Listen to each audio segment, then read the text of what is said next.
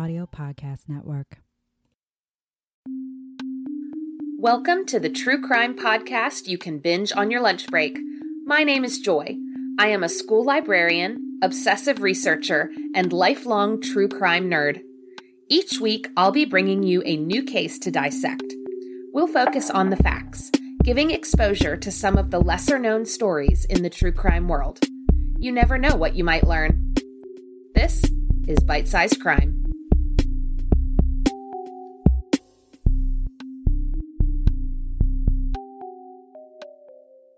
Welcome back to Bite-Sized Crime.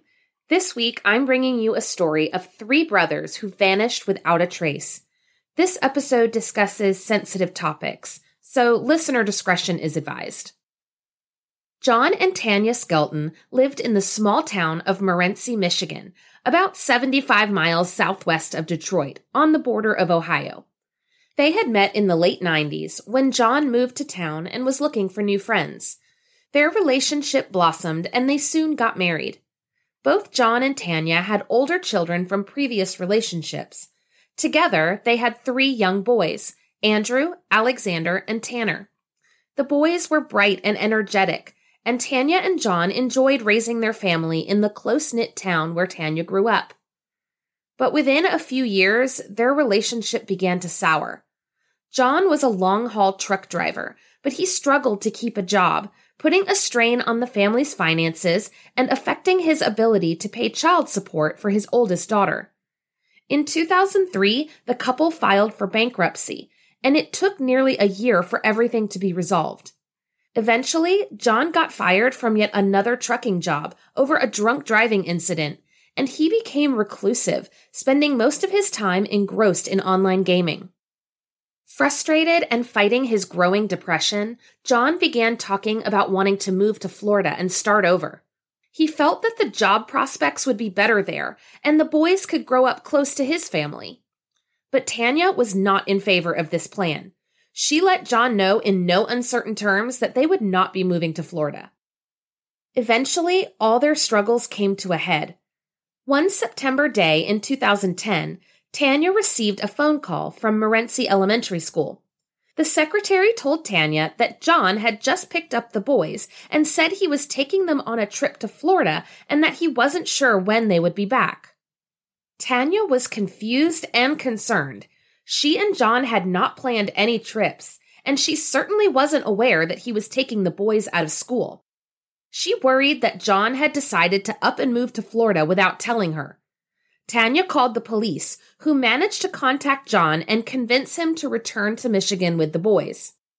Tanya was so upset that John had taken the children without her permission or knowledge. She reached out to a lawyer in town and filed for divorce. When John found out, he was enraged.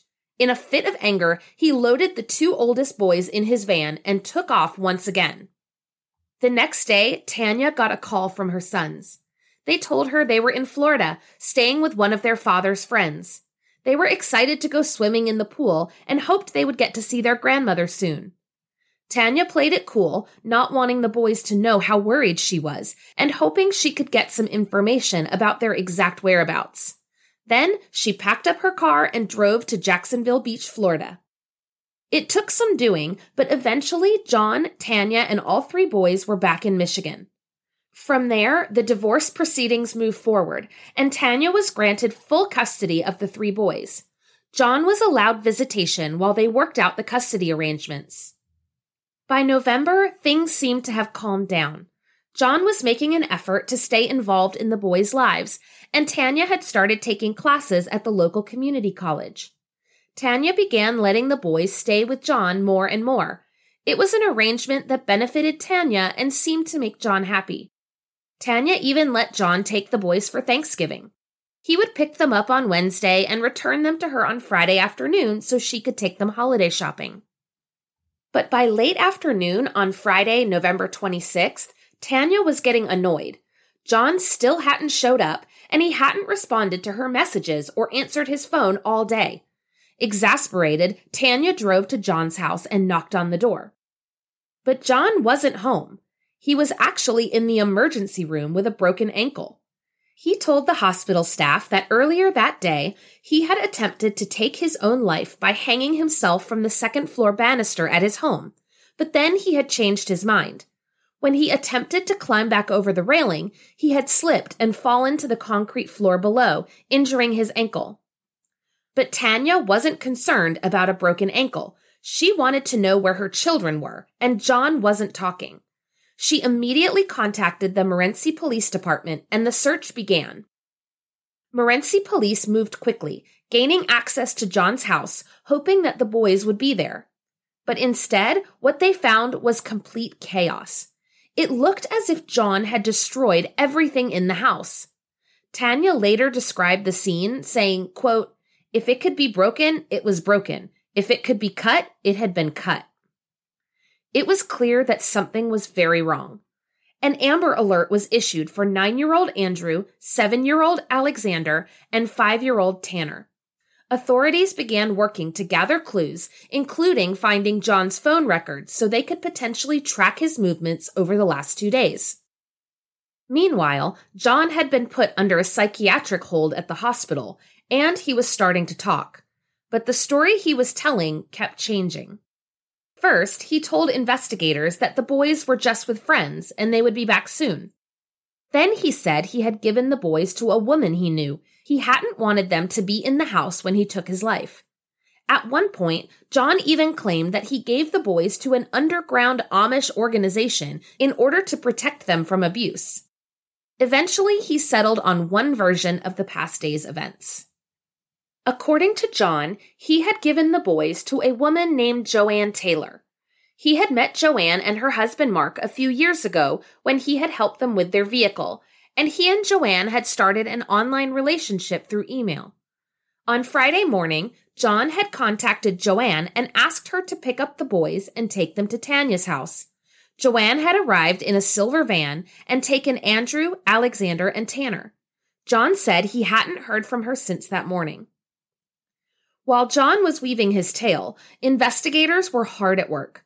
Police seized John's blue Dodge Caravan and removed objects from his home that could prove useful in the investigation. Computer forensic technicians scoured John's computer and social media accounts, hoping for any clues that may lead them to the boys. Oddly enough, there was no evidence of any online communication between John and Joanne Taylor. Then, there were several disconcerting Google searches, including one for rat poison. Detectives also stumbled upon a cryptic message posted to John's Facebook account on Wednesday, November 24th. Quote, "I love my wife very much. May God and Tanya forgive me." Officers canvassed the neighborhood, speaking to anyone who may have seen Andrew, Alexander, and Tanner in the days before they disappeared. They determined that the boys had last been seen playing in the backyard at John's house on Thursday afternoon. Search teams and canine units scoured the area, searching fields and wooded areas along the state border.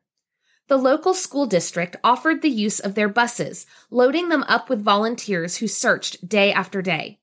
Then, police gained access to John's phone records. Around 4:30 in the morning on Friday, November 26th, John's phone tracked him leaving Morenci and traveling southwest into Ohio. 30 minutes later, it pinged in Holiday City, about 20 miles away from John's house. Then the phone was turned off. At 6:45 a.m., the phone was turned back on and once again pinged in Morenci. Why had John crossed the state line to spend 2 hours before sunrise in a tiny rural town?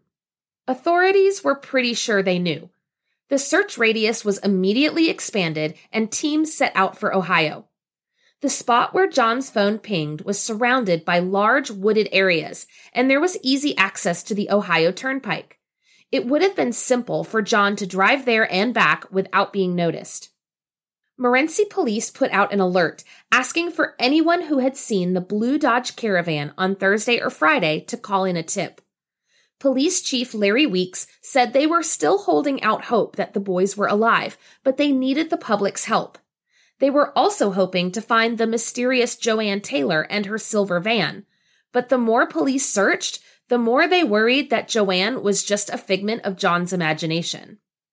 As the days went by, John stuck to his story and refused to say where the boys were.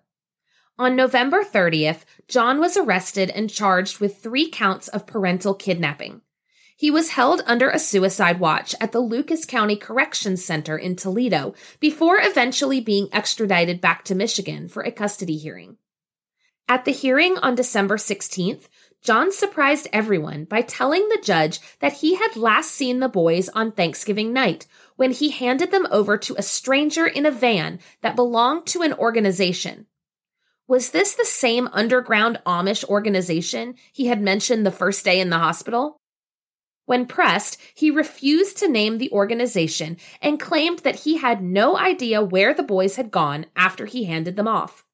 The judge ruled that John would be held in custody indefinitely for being in contempt of court. A month later, at his contempt of court hearing, John once again refused to say where the boys were or who they were with. In February of 2011, the Morenci Police Department announced that the case was no longer a missing persons case, but a murder investigation. Even though investigators were confident that John Skelton had murdered his sons, there were no bodies and very little evidence. Instead of murder charges, John was charged with kidnapping and unlawful imprisonment. He pleaded guilty, and in September of 2011, he was sentenced to 10 to 15 years in prison. Although John was officially behind bars, the case was far from closed. In 2013, Chief Weeks requested that the Michigan State Police take over the investigation. Greater access to resources and funding would help make sure the case didn't go cold. As the years passed, detectives continued to follow every lead, even when the results were disappointing. In 2017, the remains of 3 children were discovered in a shed in Montana. Although John Skelton didn't have any obvious ties to Montana, investigators were hopeful. But DNA testing and dental records proved that the remains did not belong to the Skelton brothers. Then, in May 2019, police received a new tip from a woman in Ohio who believed she saw a man matching John's description and a blue van on Thanksgiving Day in 2010. All the information matched up with what detectives already knew, including some information they hadn't released to the public. Search teams combed through a previously unsearched area near Holiday City that included heavy woods and a pond. A cadaver dog searched the ground, while a dive team used sonar to scan the pond, which was about 14 feet deep. Unfortunately, the search didn't reveal anything, other than finding yet another location that could be ruled out. Sadly, 11 years have passed with no sign of Andrew, Alexander, and Tanner. John Skelton was denied parole in 2020 and declined to attend his parole hearing in 2021. He will be up for parole again next year, but Tanya is determined to prevent him from getting out.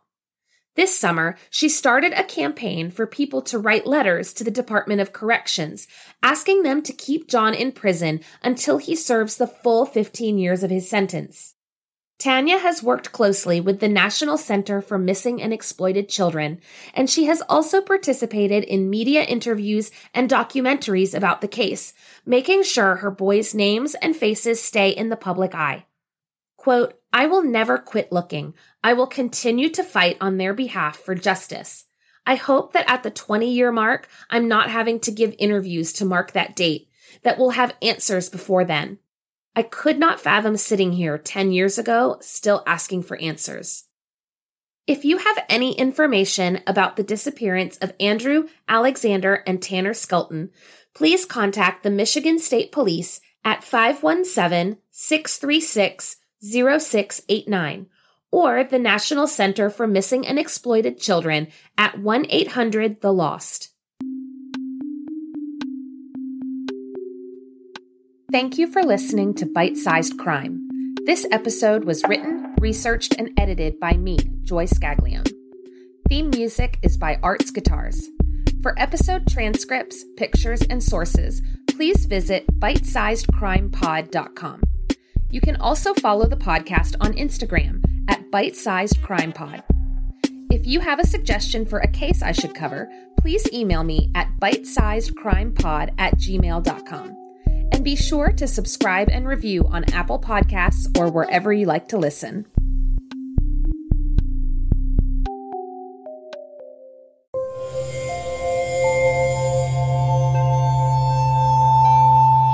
Part of the Boundless Audio Podcast Network.